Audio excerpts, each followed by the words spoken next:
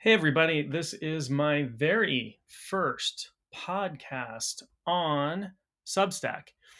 This is John Moore, and this is Shamanism, Spirituality, and Success. And today I'm going to talk to you about love and what is love and the spiritual nature of love and what love means and et cetera, et cetera, et cetera.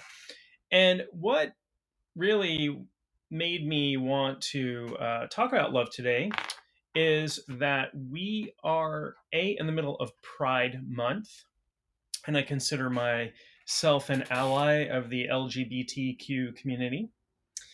And a loved one, a very close loved one of mine, reminded me that I had yet to do anything on social media about celebrating Pride this year, and I have in years past. So here we are. I'm going to talk about love. I'm going to talk about diversity and pride and the spiritual nature of love, and we're gonna get into it.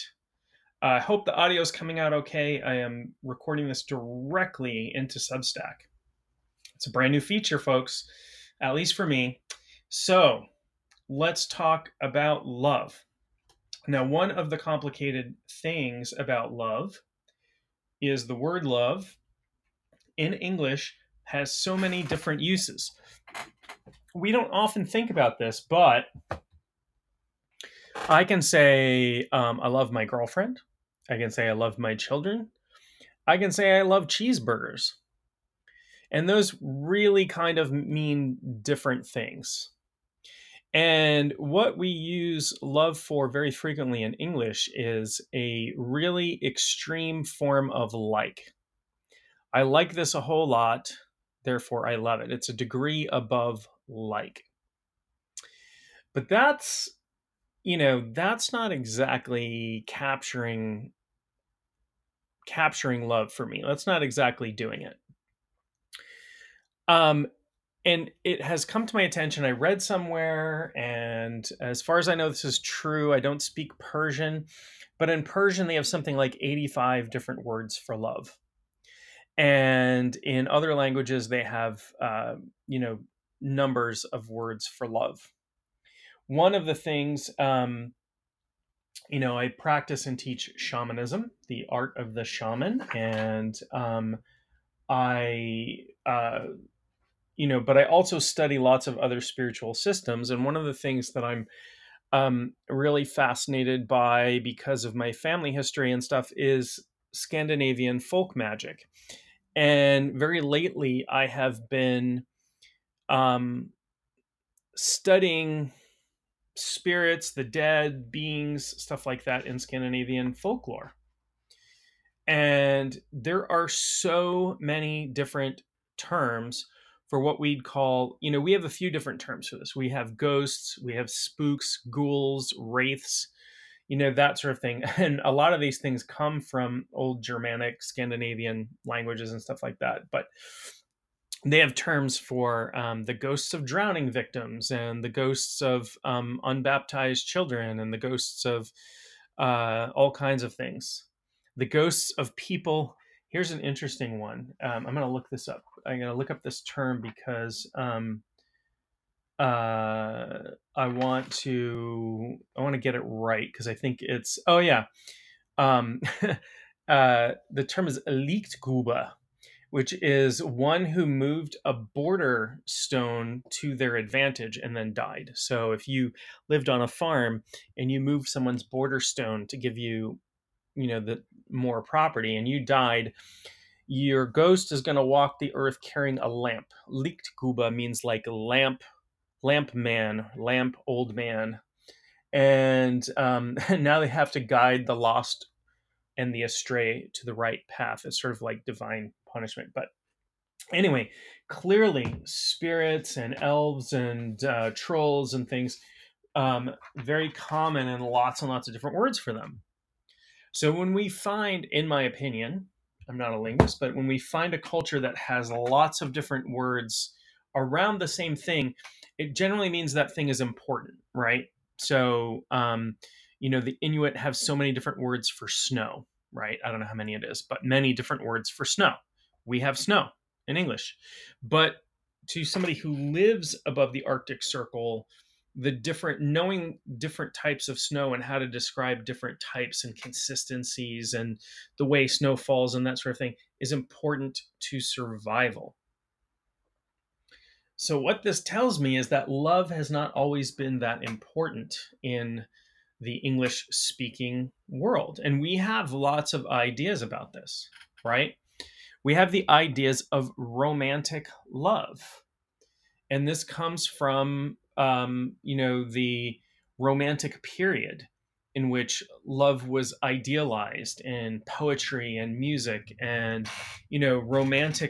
romantic love and chivalry, which, by the way, if you actually read the Code of Chivalry, there's only like a very small amount of that has to do with how men treat women. And the rest of it is battlefield etiquette.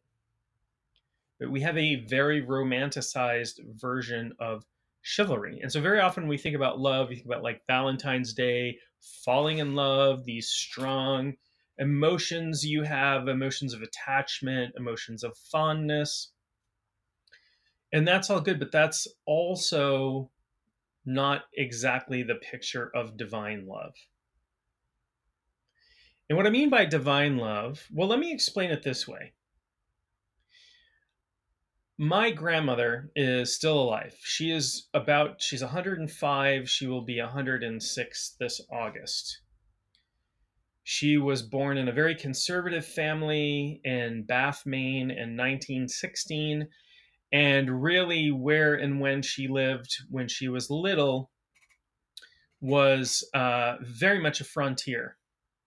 It had been settled. They didn't have to worry necessarily about being attacked by indigenous people, but they weren't that far from that in history. But they lived in a place with no running water, no electric lights, no stores. They didn't have a horse and they didn't have a car. Anywhere they went, they walked. Every child in the family had two sets of clothing, one for school and church, the nice set, and one for play and work and everything else. And I imagine everybody had a nightshirt too, maybe. I don't know. You took a bath once a week. There was one tub, and my great grandmother, who I knew growing up until I was about 10 or 11, I would say, filled that tub with a kettle of water from a wood stove, which also served to cook and the only source of heat in the house. And let me tell you, Bath, Maine gets mighty cold in the winter. Lived through some things. Anyway, enough of my grandmother's history. My grandmother is a religious person, highly religious person. Besides going to church regularly and doing Bible study and all of those things, she was a reader in her church. Her church doesn't have professional clergy, so they would have readers who would give the sermons. My grandmother gave sermons. She taught Sunday school. She did a heck of a lot of volunteer work. Was a very religious person. And so a lot of her ideas about the world were shaped by her religious upbringing, but also her family upbringing. My my great grandfather, who I also knew, by the way, I knew, three of my great grandparents and all four of my grandparents. Longevity in my genes. My great grandfather's not a very nice person. But my grandmother was a nice person, and her mother was a nice person. But my great grandfather was the kind of guy who would trip a toddler and then laugh, thinking that was funny. He did that to my mother when she was learning how to walk. Um, but anyway, my grandmother one day, and I don't remember how we got into this conversation, but she was talking about heaven and hell and her concept of heaven and hell. And what she said was someone had asked her about heaven and hell, and her answer to them was very simple what she thought about heaven and hell. She said, when I am angry or full of rage or full of hate or being uncharitable or, really cross with somebody, We would say you're really cross or you're really ugly. You get ugly with somebody. It doesn't mean you're ugly looking. I don't know if they use that in other places, but that meant furious. Getting ugly was really, really angry, really, really angry with somebody. She said, when I do that, I am in hell on earth, because that is a condition of suffering, and not only suffering, but you're trying to cause someone else suffering. But when I am kind, and when I am charitable, and when I am loving, and when I am serving, then I'm in heaven on earth. I'm content. I'm happy. What a beautiful sentiment. That has stuck with me for many, many years. I was probably a young teenager when she said that to me, and I'm uh, over half a century old at this point. So that has stuck with me for more than 30 years. Yeah, more than 30 years anyway. And, it was a really important lesson. It's one of the best lessons I took from my grandmother, um, who is still alive. So she still has things to teach. So, what I like to do is I like to talk about this scale of love, because I don't find that as human beings, we don't operate really in a black and white world, although we like to conceive of it that way. We like to think about good and evil, love and hate, heaven and hell, as polar opposites, sometimes with no degrees of separation in there. But most of the time, we're living somewhere in the middle, right? We have different feelings for different people. And we treat love as an emotion. We treat feeling, you can have a loving feeling towards somebody. That's an emotion. But that's really not what we're talking about. We're talking about divine love. So I'm going to define my terms, not because I think you need to adopt my terminology or my definitions, but just because I think it's important that you understand what I think I'm talking about. So we have some clear communication.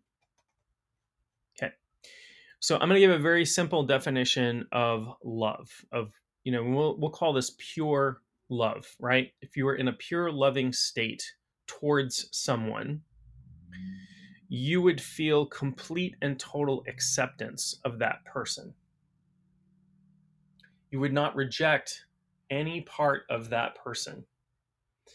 You do not love somebody in spite of their shortcomings.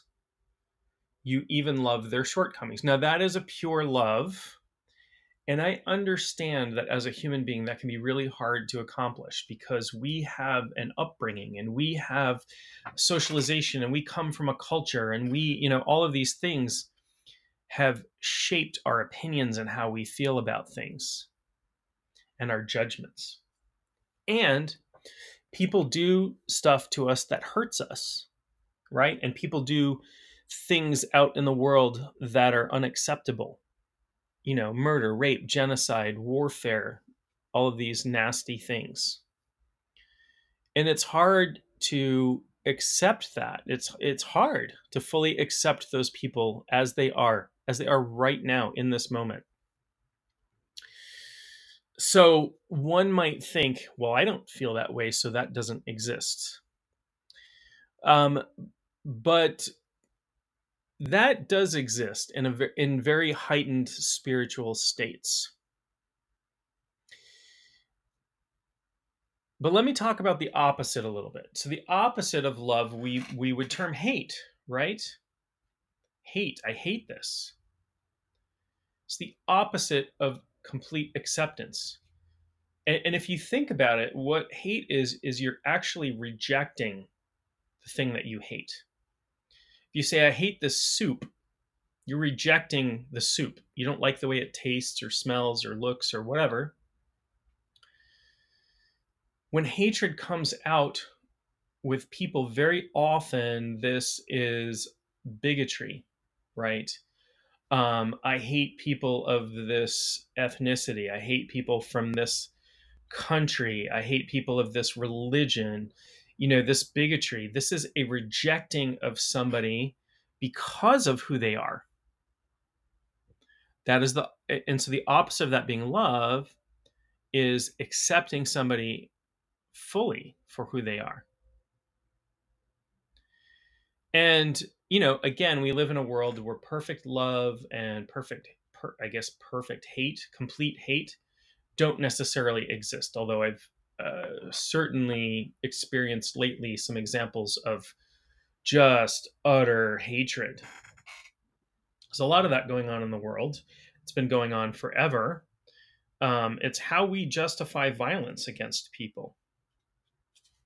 There's a process that we have to go through of dehumanization before we can do violence against other people. We have to, in our mind, we have to make them unworthy of human compassion and the things that, and so very often what you'll find in what I've seen in warfare, from studying propaganda, from studying history, from talking to people who have been in war, is they will have epithets for quote unquote the other side. I'm not going to repeat any of them because, quite frankly, they're pretty racist and bigoted. But I can remember the epithets, my friends who were in Iraq coming back and talking about, or Afghanistan. Not all of my friends. Some came back and they're like, oh, the so-and-sos, using racial epithets. Because they had to, right? In order to pull the trigger and take that human being's life, which, by the way, I mean, even if you try to dehumanize them, that's not perfect. You have to get to a level where you can see them as non-human, and that damages us. It's where a lot of PTSD comes from, dehumanizing people. But there's a lot of hate in this world, and there's a lot of love in this world. There's a lot of stuff in between. So what can we do if there's somebody out there who we want to be more loving, we want to feel more loving? If you want to feel more love, become more loving. Feeling love is not about getting the admiration and acceptance of others. It's about fully, completely accepting yourself and giving that acceptance to others, and you will feel more love. That's a secret you can take to the bank, right? And so, what can we do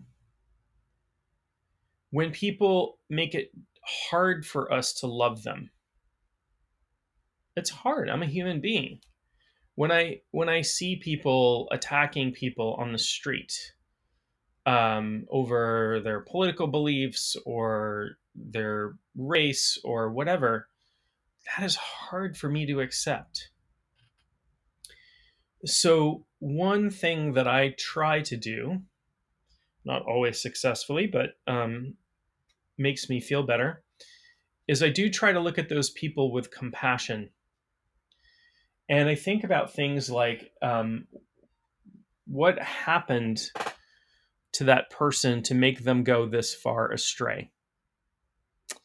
The word sin, and I'm not a huge proponent of dogma, biblical dogma, and that sort of thing.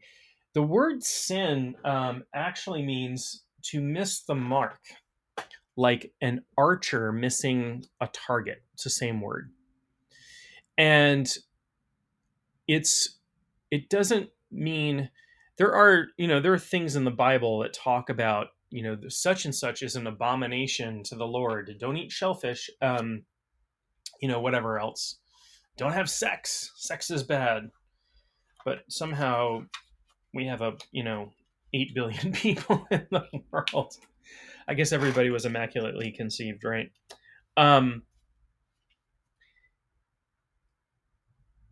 It's really about missing the mark.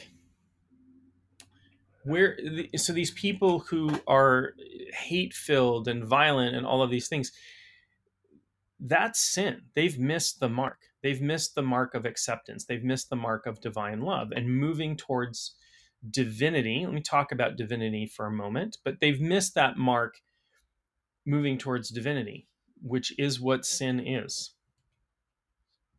Now, let's talk about divinity for a little bit. Before I go too far off the topic, because I've used that word. So you might use the word God, the creator, the source of all there is, right? You might use source, you might use universe, you might use God, you might use nature, you might use a pantheon of gods if you're pagan or Hindu or what have you. You might use Brahma, you might use Ahura Mazda, I don't know, whatever term you use, the source. Now, I'm talking about spirituality here, but I don't exclude people who are atheistic from spirituality. I do think people, and this might sound weird, but I think people who are atheistic can be spiritual, because I think spirituality is really about the feeling of connection to something larger than ourselves. So you might be connected to the universe, right? Through quantum entanglement, we all came from the same minute particle before the Big Bang. So we're all completely entangled. We're all completely connected to one another on a quantum level. So when I talk about divinity, I'm talking about getting closer to the Godhead, getting closer to our own divine source, the source from which all things emanate. And I won't go too far down that rabbit hole. I'll do that on another podcast where I'll talk about divinity specifically. But the path of mysticism, most people go around in their spiritual life and they just kind of do the same thing every day, and they practice, they meditate, and it's great. Or they go to church and they pray, or they go to church on Christmas and Easter, and they never work on themselves spiritually. But all of the religious teachings, all the great religious teachings, all the great spiritual teachings talk about this. They talk about what you should do. They talk about, sometimes it's in hidden terms. In the Bible, Jesus talks about going into your closet to pray and not praying publicly. To me, this is really about meditation, or about communing with God, because we do that on a very personal, individual level. But all the great, spiritual practices have a mystical path, and frequently that's esoteric, which esoteric just means hidden or occult, right? And there is esoteric Christianity and esoteric Judaism and esoteric Islam and esoteric Hinduism, esoteric shamanism, esoteric everything. There is an esoteric path to everything. And they're different paths, but they're all leading to the same mountaintop. Mysticism is about union with the divine. It's about waking up and realizing that you are not separate from God. So one of the features of the mystical path is that we have to move towards a loving state. Because in that complete acceptance, if you think about the concept of source, you think about the concept of God, even if you don't believe in God, just think about the concept for a moment. If God, we'll just describe God as the universe, or we'll describe God as everything, which might be more than the universe, because there are some very real theories that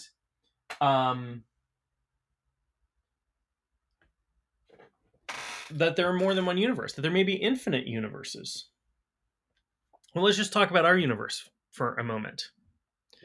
And I promise I'm going to get into diversity and Pride Month and LGBTQ plus folks in just a moment. But we think about our universe, our God. We are, the creator, the source, whatever. What does it do? And we think about, we even go back to Greek times. We can think about Jupiter, right? Jupiter, the god of the sky, the god of thunder, the head of the gods, the Olympian gods, right? Um,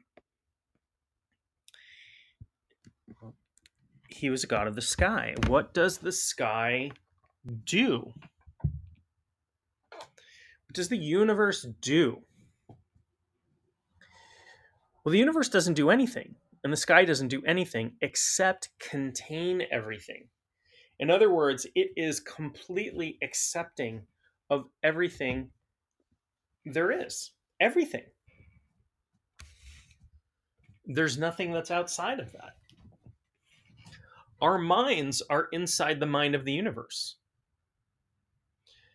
And likewise, the universe is inside our minds because it's everywhere and everything. And this is how we might describe God. If you don't view, I realize that some people, view Source or God as transcendent and not in touch with everything, and they try to anthropomorphize God a lot. A bearded man standing in the clouds. Lots of popular culture stuff. Lots of uh, Renaissance art shape the way we think about things spiritually.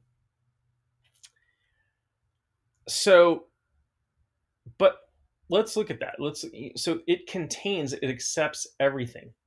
So if we want to be more like Source, if we want to be more divine, if we want to be more like God, we have to make space for everything and everyone. That means we have to accept it. And again, that's really hard. We're human beings. We are not gods yet. Kind of, sort of. We co create our universe. But,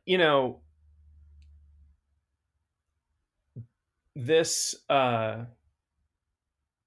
this idea that God creates everything, one of the things that we can do, so I'm sitting here all by my lonesome, talking to you from my living room inside my small house, inside a small town, in a small state, in a large country, on a small planet, in a small solar system, in a tiny corner of a galaxy, which is a speck of dust amongst the billions of galaxies in the universe. And there may be infinite universes. But as I sit here and look around, what I see is that the natural state of the universe is diverse, even amongst just human beings. But we won't even get into like how many species of beetles there are on Earth, or bacteria, or fungus, or dogs, or whatever, breeds of dogs. Diversity is everywhere we look, everywhere. There's so much difference. We look for things that are similar, but start to look for things that are different. And you realize that is the natural state of the universe. The universe is diverse, and it accepts, it holds without judgment, without control, wanting to control, without rejection, everything, all of this diversity. So, this is, as I said, this is Pride Month, and I consider myself an ally of the LGBTQ plus community. And I have, loved ones who are part of that community, very dear loved ones and friends. And I want a world for them where they are accepted by everyone. And as an ally, I'm going to do my part to make everyone in my life comfortable to be who they are when they are with me. As long as they're not harming anyone else, then who they are is fantastic. And even if they are harming something else, that's not about who they are. That's about what they're doing. And again, when we find it challenging to separate the person from the behavior, we can look for a spark of compassion, a spark of humanity, a spark of, you know, this is a human being. I'll use an extreme example. Um, Sometimes I use really extreme examples to illustrate things. Charles Manson, right, passed away a few years ago. Had been in prison almost his whole life. Um, and was responsible for ordering the murders of a number of people. With the Manson family, a group of young people who, they were essentially a cult, and he convinced them to go out and murder some people in very horrific ways. And it's hard to feel compassion for somebody like that, somebody who took delight in the deaths of others. Delight, right? That's evil. We'll talk about evil in another podcast, but this person took delight in the pain and suffering of others. That's my clear definition of evil. But and not to excuse a single thing he did, because I am not doing that. But when I look at him as a human being, can I feel compassion for the way he was raised as a child, which ultimately resulted, he's still responsible for all of his choices, but the way he was raised as a child was responsible for his state of mind, for shaping the choices that he made. And if you don't know, his mother was a prostitute. He was raised as a child. He lived in a brothel with her. Spent most of his life incarcerated from juvenile hall. I don't believe he was educated. Um, and at that time, the time that he was active and about in the community, he was kind of a hippie and rejected by everyone. But he was also charismatic, and he also wrote music, and he also, so there are these sides to him. Now, his charisma in the hands of somebody without an ethical or moral compass is dangerous. We see that in politics. We see that in religion. We see that in business. But can I think about that man? He was a little tiny man, by the way. I knew somebody that had met him one time. It was a lawyer that went into the prison where he was being held in California, and the guards there used to parade people by. Hey, you want to meet Charlie? And they used to parade people by, and they used to beat him severely in prison. This person that I know witnessed him, the guards going in and just beating him. Um, can I feel compassion for that?